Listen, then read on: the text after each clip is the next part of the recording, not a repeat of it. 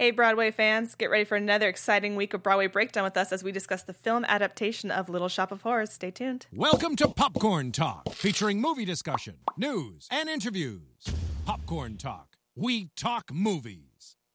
And now, here's Popcorn Talk's Broadway Breakdown.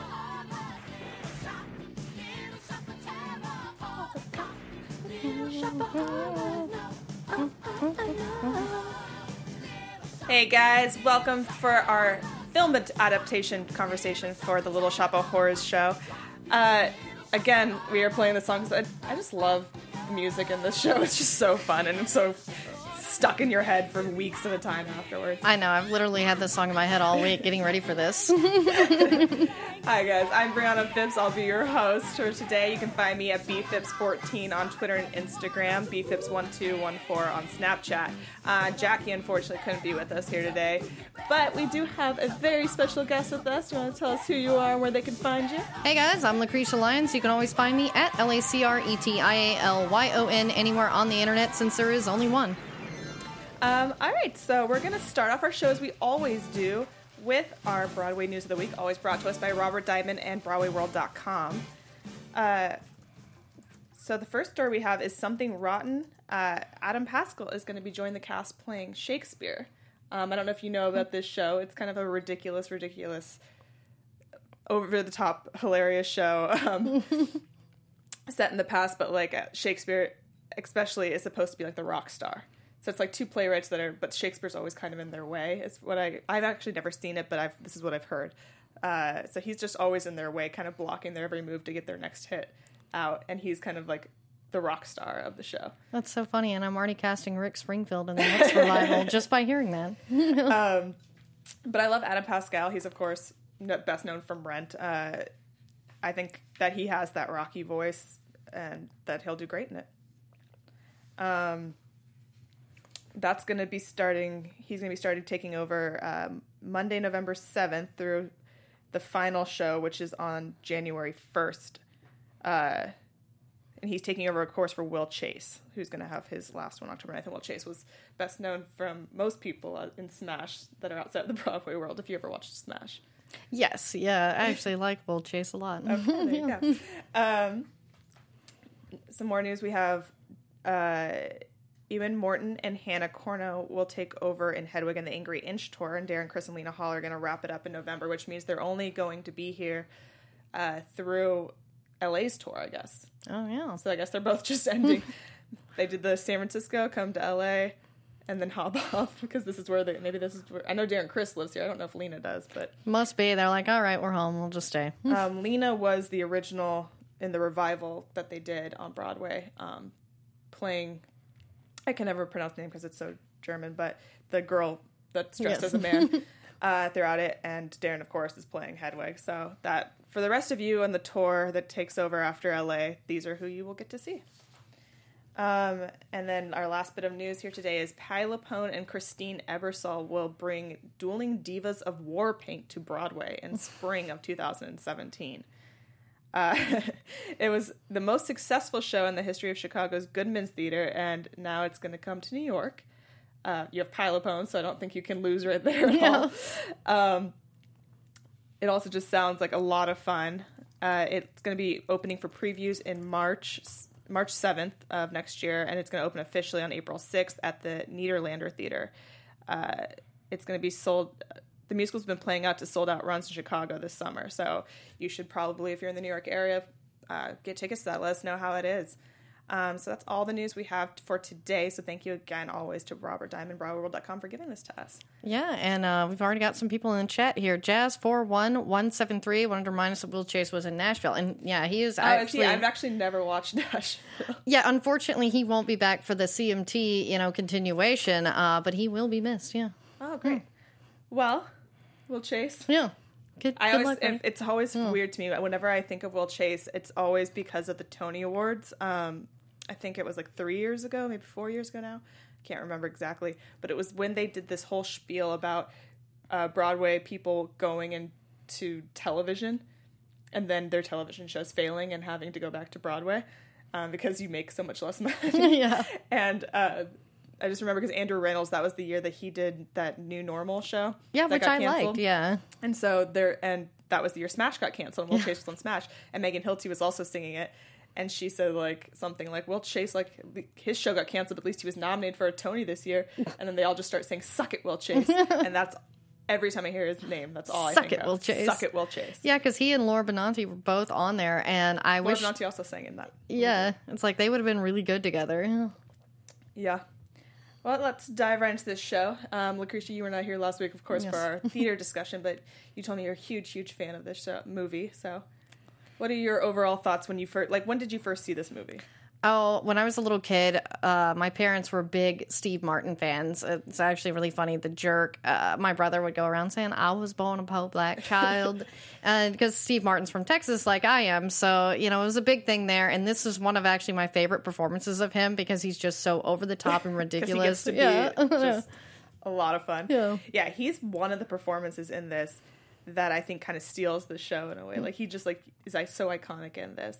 And he kept with, like, the feel of the kind of rock and roll that I liked that they did. The original off-Broadway cast, the guy who played it, I didn't feel that from him, so I'm glad that Steve Martin still had he brought that rock and roll edge into it, which is what I think they used when they revived it in 2003 to make the new one. So I think he kind of inspired that.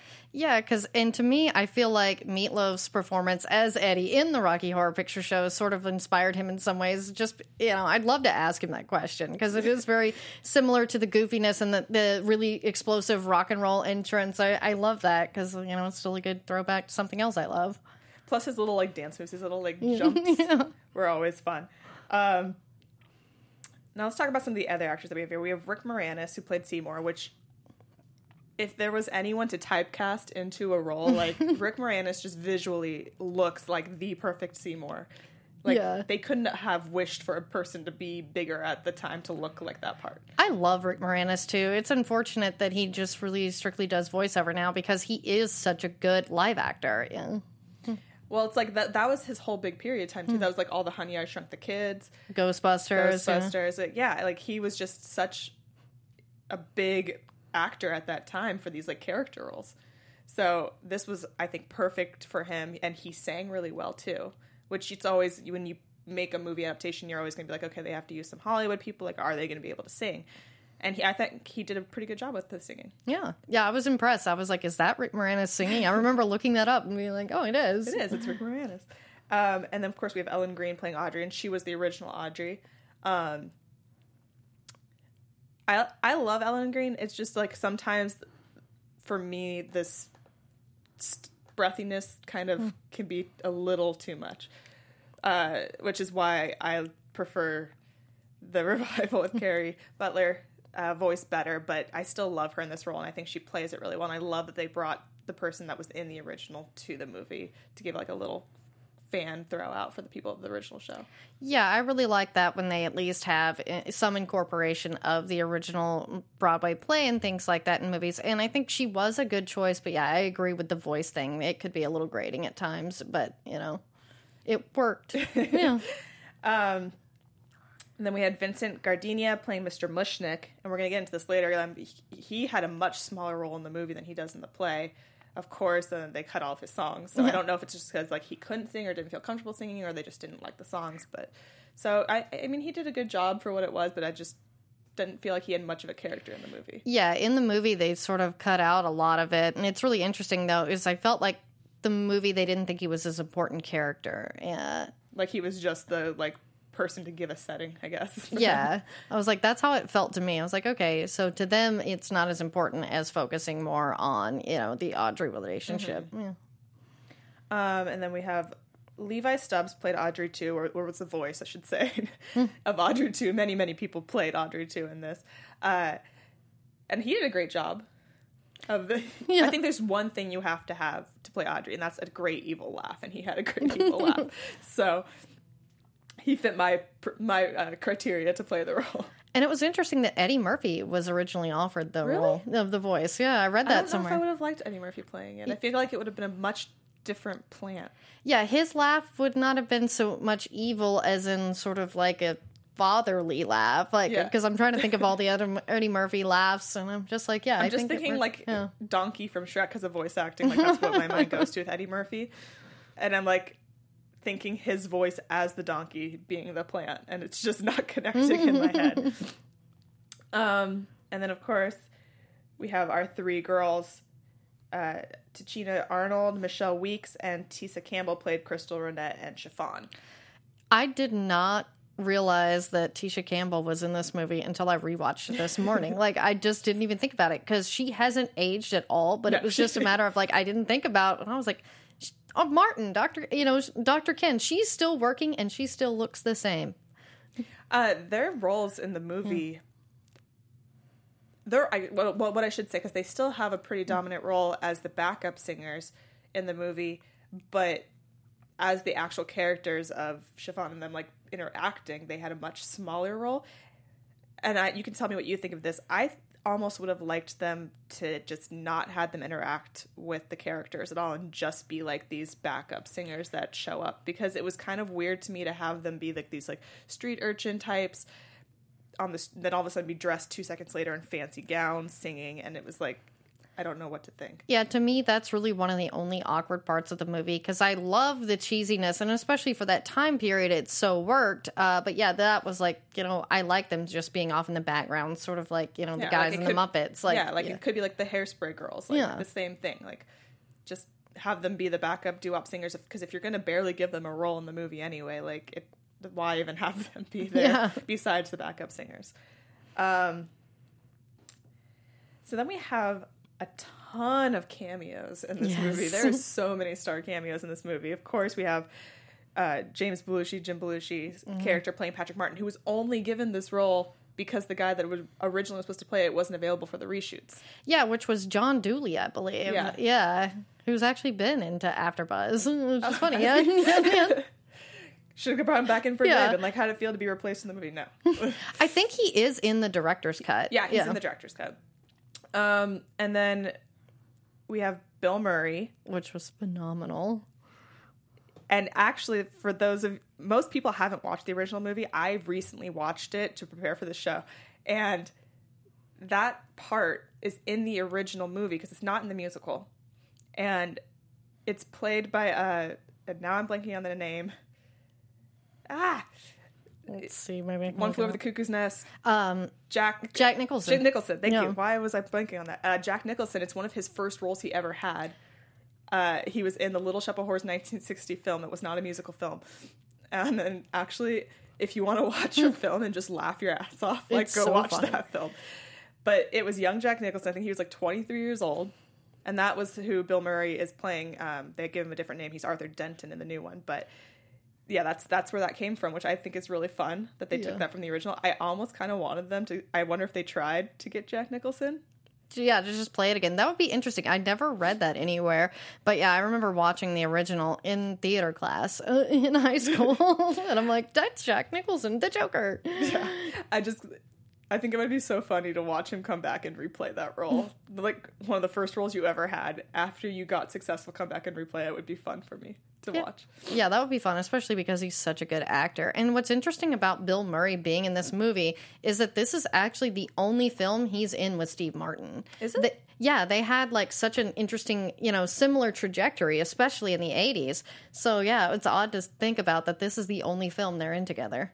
Huh. I never even really thought about it. I guess in my head, they just had worked together a bunch of times. They work with Rick Moranis a lot, but always separately. And then we have Christopher Guest, who, of course, is from The Princess Bride and Spinal Tap. This is Spinal Tap. And he's the first customer that walks into the shop and, is just this really corny, over-the-top person of being like, what a strange and remarkable plant you have there. Yeah, and it's just so, weird to think of it. It's like, that's Christopher Guest, the guy that spawned, so many, movies, and literally put Eugene Levy in every single one of them, I think. Yeah. And then we have Miriam Margolyes, who played the dental nurse who always kind of gets hit in the face with the door. And most of us nowadays would prefer to her as Professor Sprout from Harry Potter. That's how I know her, at least. That's funny. And I hear that Steve Martin was the one who wanted to punch her in the face and pull the head off the doll. It doesn't surprise me at all that Steve Martin would improvise some of these things into it that made it like such a... He's such like a stage actor in that way where I think like he feels totally comfortable like being like, no, we should try it this way. Like, let's just see. Yeah. And then we have Stanley Jones was the narrator, and he's a big voice actor. He played Scrooge, I believe. He was in Transformers. I think he also, I wrote down, Lex Luthor in Superman. Like, he has that iconic kind of, like, evil-ish sounding voice, so he worked for the narrator of the beginning of the movie. And then this was, like, a little thing that I didn't know. The first patient that Steve Martin works on that comes out with this huge cage over her head is actually Jim Henson's daughter. Really? Yeah. Huh. That's cool. Heather Henson. So she got put into the movie as Oren's first patient to be like completely killed and have a cage put around her head. So that was fun for, I'm sure, him and her and everybody. That's a little Easter egg for you from the movie. Oh, that's cute. I know a lot. We've got a few comments here in the chat. Felix Alvarez, of course, talks about Miss Greene, and he forgave her voice when Suddenly Seymour came on. Super powerful. Yes, I would agree. That was her best song. That was her standout song. I think it's just more Somewhere That's Green. I want it to... I don't know. I'm just so used to Carrie Butler's voice. That's just partly a thing that I'm just used to. So when you hear something else, it's like... It's weird. Yeah.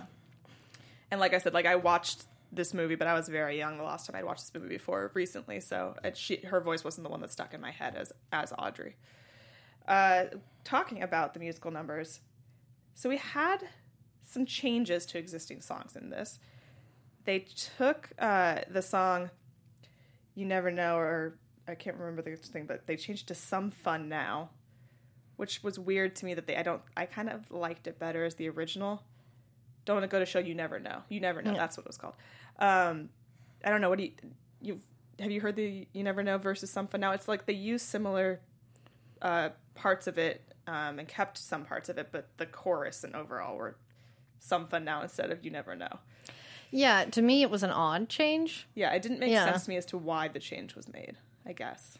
Yeah, and sometimes it's like I get when they change it, just whether it's The Little Mermaid or Newsies, whatever they go with, I can understand, they can expand on characters in the play or in the movie. So there's usually a purpose to add that. But yeah, for this, I was like, why? Yeah, it just, he's having some fun now. Like, and it doesn't make sense. Like, he's having to kill people to get fame. It doesn't make sense that he's having some fun now to me.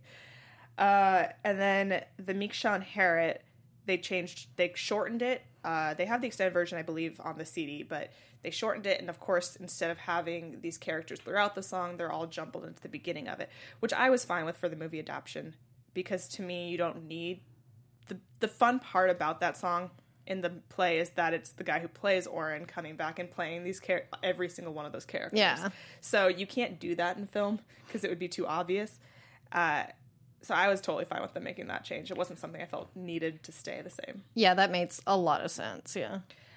We also had Taking Out, Clothes for Renovation, Mushnick and Son, Sudden Changes.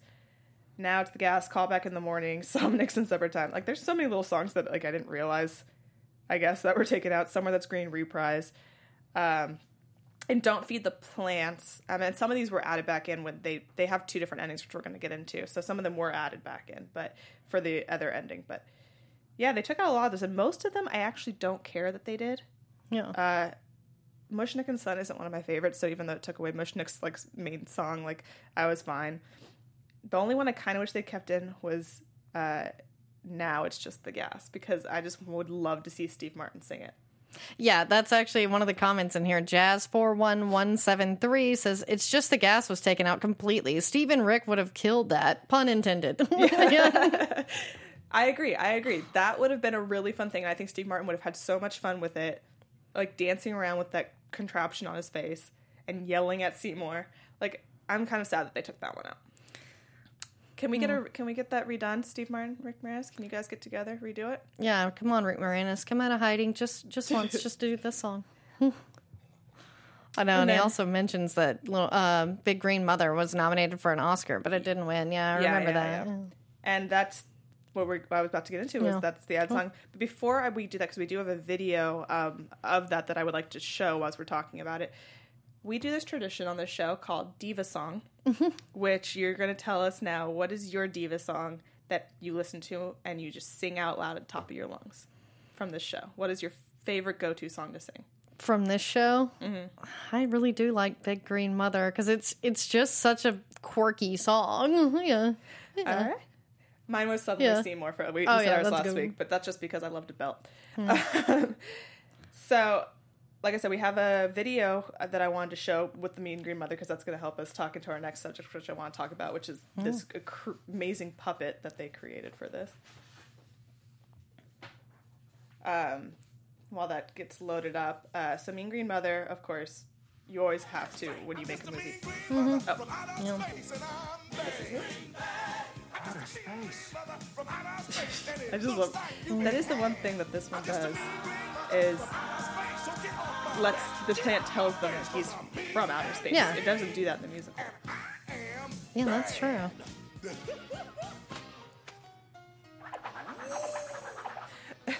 And I think this was actually the first song nominated for an Oscar to have foul language in it. It was. Yeah.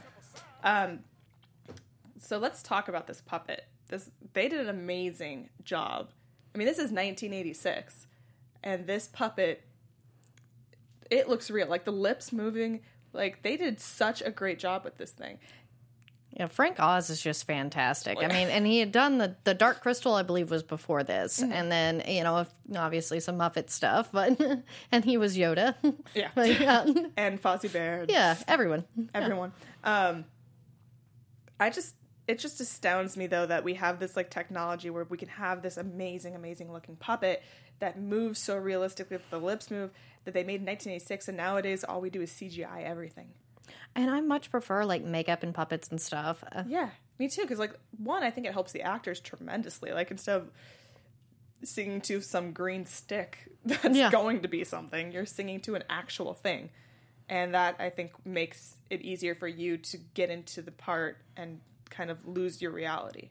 Yeah, and I'm just such a big puppet fan in general. I love Greg the Bunny, even the Muppets, all the revivals of the Muppets, and, things. And I will say I do give the show Grimm a little bit of credit because they do try to do more makeup and less CGI. They started getting more CGI after the first season, which kind of was upsetting. Hurt me.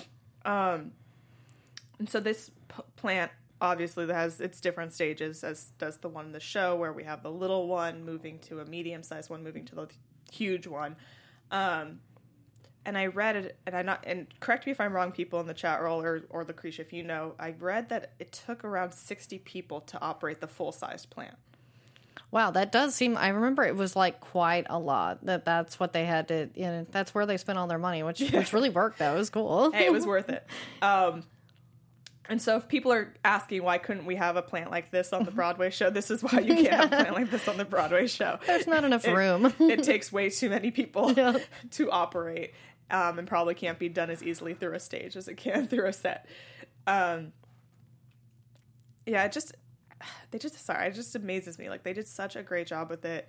And I think that's one of the things that made, for me as a child, this movie so scary. It was because it was so realistic. Like, I was terrified of Venus flytraps for so long. I had one, but my cat ate it. I'll see. Yeah. In my head, it would have gone the other way. Yeah. And, the other thing that it did was, I think, this movie it got great reviews. Like, not like amazing reviews, but it got decent reviews. And it didn't do well in theaters as much, but it did really well in video sales. And I think that you can owe a lot of that to this plant. Yeah. Because of how much effort and time, like, you can tell how much love was put into this production. Yeah, the chat's Jazz41173 says Jim Henson and company were and are incredible. And, says, what other song has I'm Gonna Bust Your Balls in it? Tough titties. Yeah. Shit, Shirley. Oh, I love it. Oh, yeah. Yeah, and so as you were saying, though, this was the song that had profanity in it that had to be adjusted when they performed it on the Tony Awards because of the profanity that it had. Before getting into the Academy Awards, though, I want to talk about, they changed the ending to a happy ending, What do you think about that? I think certainly with the time period, it was fitting. I mean, nowadays, most people are expecting a not happy ending because that's just sort of how we are now. But in the 80s, I mean, especially when you're dealing with puppets and fun people like Steve Martin and Rick Moranis, everybody going to that theater were expecting it to be a happy ending. So to not do it, I felt like they made a good choice there. I kind of would like them to have done the original ending, which they did shoot. They originally wanted to do it as that kind of dark ending where Seymour and Audrey die. And I think it's on the DVD, and if not, you can actually find it. I found it on YouTube. If you get a chance, go look it up. Write an original ending of Little Shop of Horrors film. It is the most amazing thing. You have just plants literally taking over New York. And it's hilarious to watch. It's like 11 minutes long was how much more the original ending was than the one that they used. I didn't mind the way that they did it, that being said, but I just would have liked them to keep it as the kind of, but I also like things that don't necessarily end happy. A lot of movies and plays that I love don't agree. End happy. It's like, I don't need a happy ending, especially, if you were already familiar with this, source material before it. But yeah, I do get, like, at that time, you got E.T. making kids cry. Let's have something that doesn't. Yeah. Oh no, they killed the plant. Well, they did put like the little plant at the end that's not like you're thinking, oh, it's not finished yet. Sequel. That's what they always do. The one issue I did have with the ending is, like, we have this amazing plant. We have all this amazing stuff happening throughout the show. And then they go and blow the plant up with electricity, and it just turns into, like, sparkles, and then it's just gone. I wish that there was just, like, pieces of plant just hanging, like, dead off the rafters of the, like, now demolished building. I kind of would have rather that have been if they're going to kill the plant, like, make it like a gruesome death for this thing. Yeah, it would be really funny. Not just sparkle it to death. Yeah, don't make it a 2016 vampire sparkle to death. That was the most 80s/90s thing about this film to me, was just when the electricity hits the plant and like the like neon glow surrounds it. Like, I was like, oh, yeah, this was an 80s film. I forgot that until just now, but it's an 80s film. Yeah, the 80s just had such a distinct use of puppets and sparkles and things like that. So now going back to the Academy Awards, we do have another video, and while we're queuing that up, I'll just say also what it got nominated for. It got nominated for the song Big Green Mother, and that's what the video is going to be, and the video has the plant, and you'll see that it's not the plant from the movie. It is you'll appreciate the plant they used in the musical in 2003 now much more once you see this plant. And then it also got nominated for Best Visual Effects. Oh, wow. Felix Alvarez has a funny comment. He said, God, she wants a Mortal Kombat fatality for Audrey II. I do. Oh, yeah. It deserves, fatality. Hey, the plant ate people. Are we feeling bad for it? Are we not wanting it to have a gruesome death? I know. It ate Steve Martin, guys. It ate Steve Martin. Mm-hmm. It didn't even eat Audrey. Come on. Mm-hmm. Yeah, so this is the plant. And of course, the guy performing it is the actual voice. And they have censored it to be okay to watch on national television. Nowadays, so no they just titties, let it go. Yeah. Which I'm guessing, because it only says like one curse word, so I'm guessing it must have been like the tough titties and like all that stuff that they must have had to censor. Yeah, and probably like the balls line. Yeah, the ball. Like nowadays, people wouldn't mind any of that stuff. But back then, they still had more censoring than we have today. It also was one of the only 2 songs sung by a villain to be ever nominated.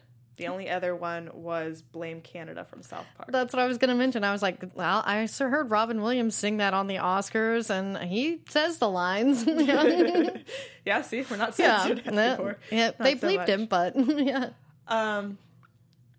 Did you have anything else that you wanted to discuss concerning the film? Oh, let's see. I just think, wouldn't it be interesting if John Belushi would have been alive? Do you think that they would have still picked his brother Jim to play the role?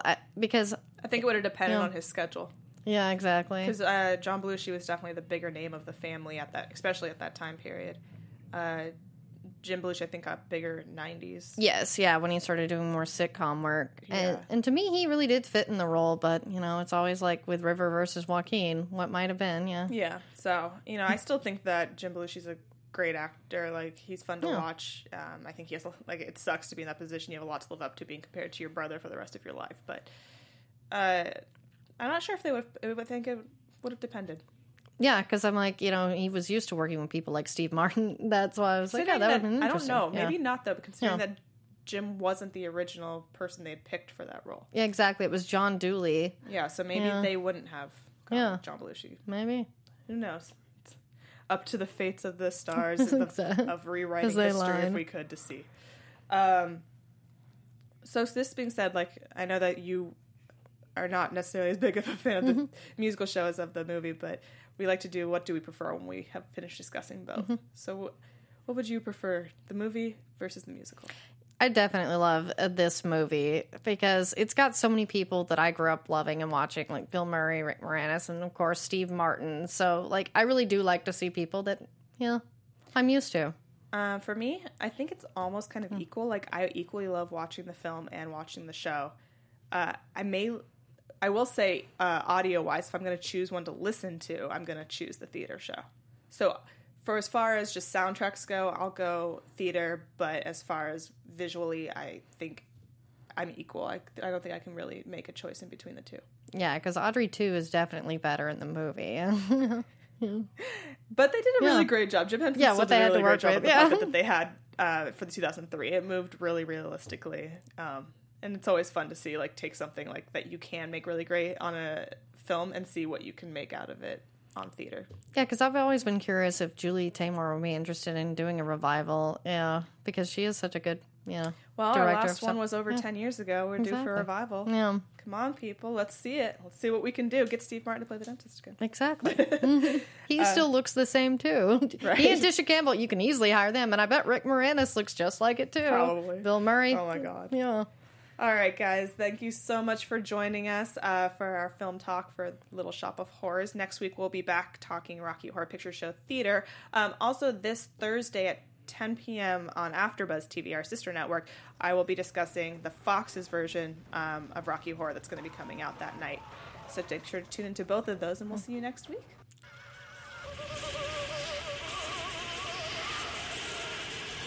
Oh, shit!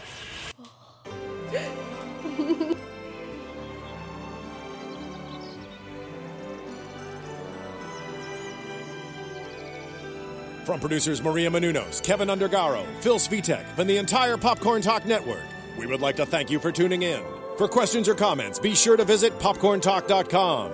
I'm Sir Richard Wentworth, and this has been a presentation of the Popcorn Talk Network. The views expressed herein are those of the hosts only and do not necessarily reflect the views of the Popcorn Talk Network or its owners or principals.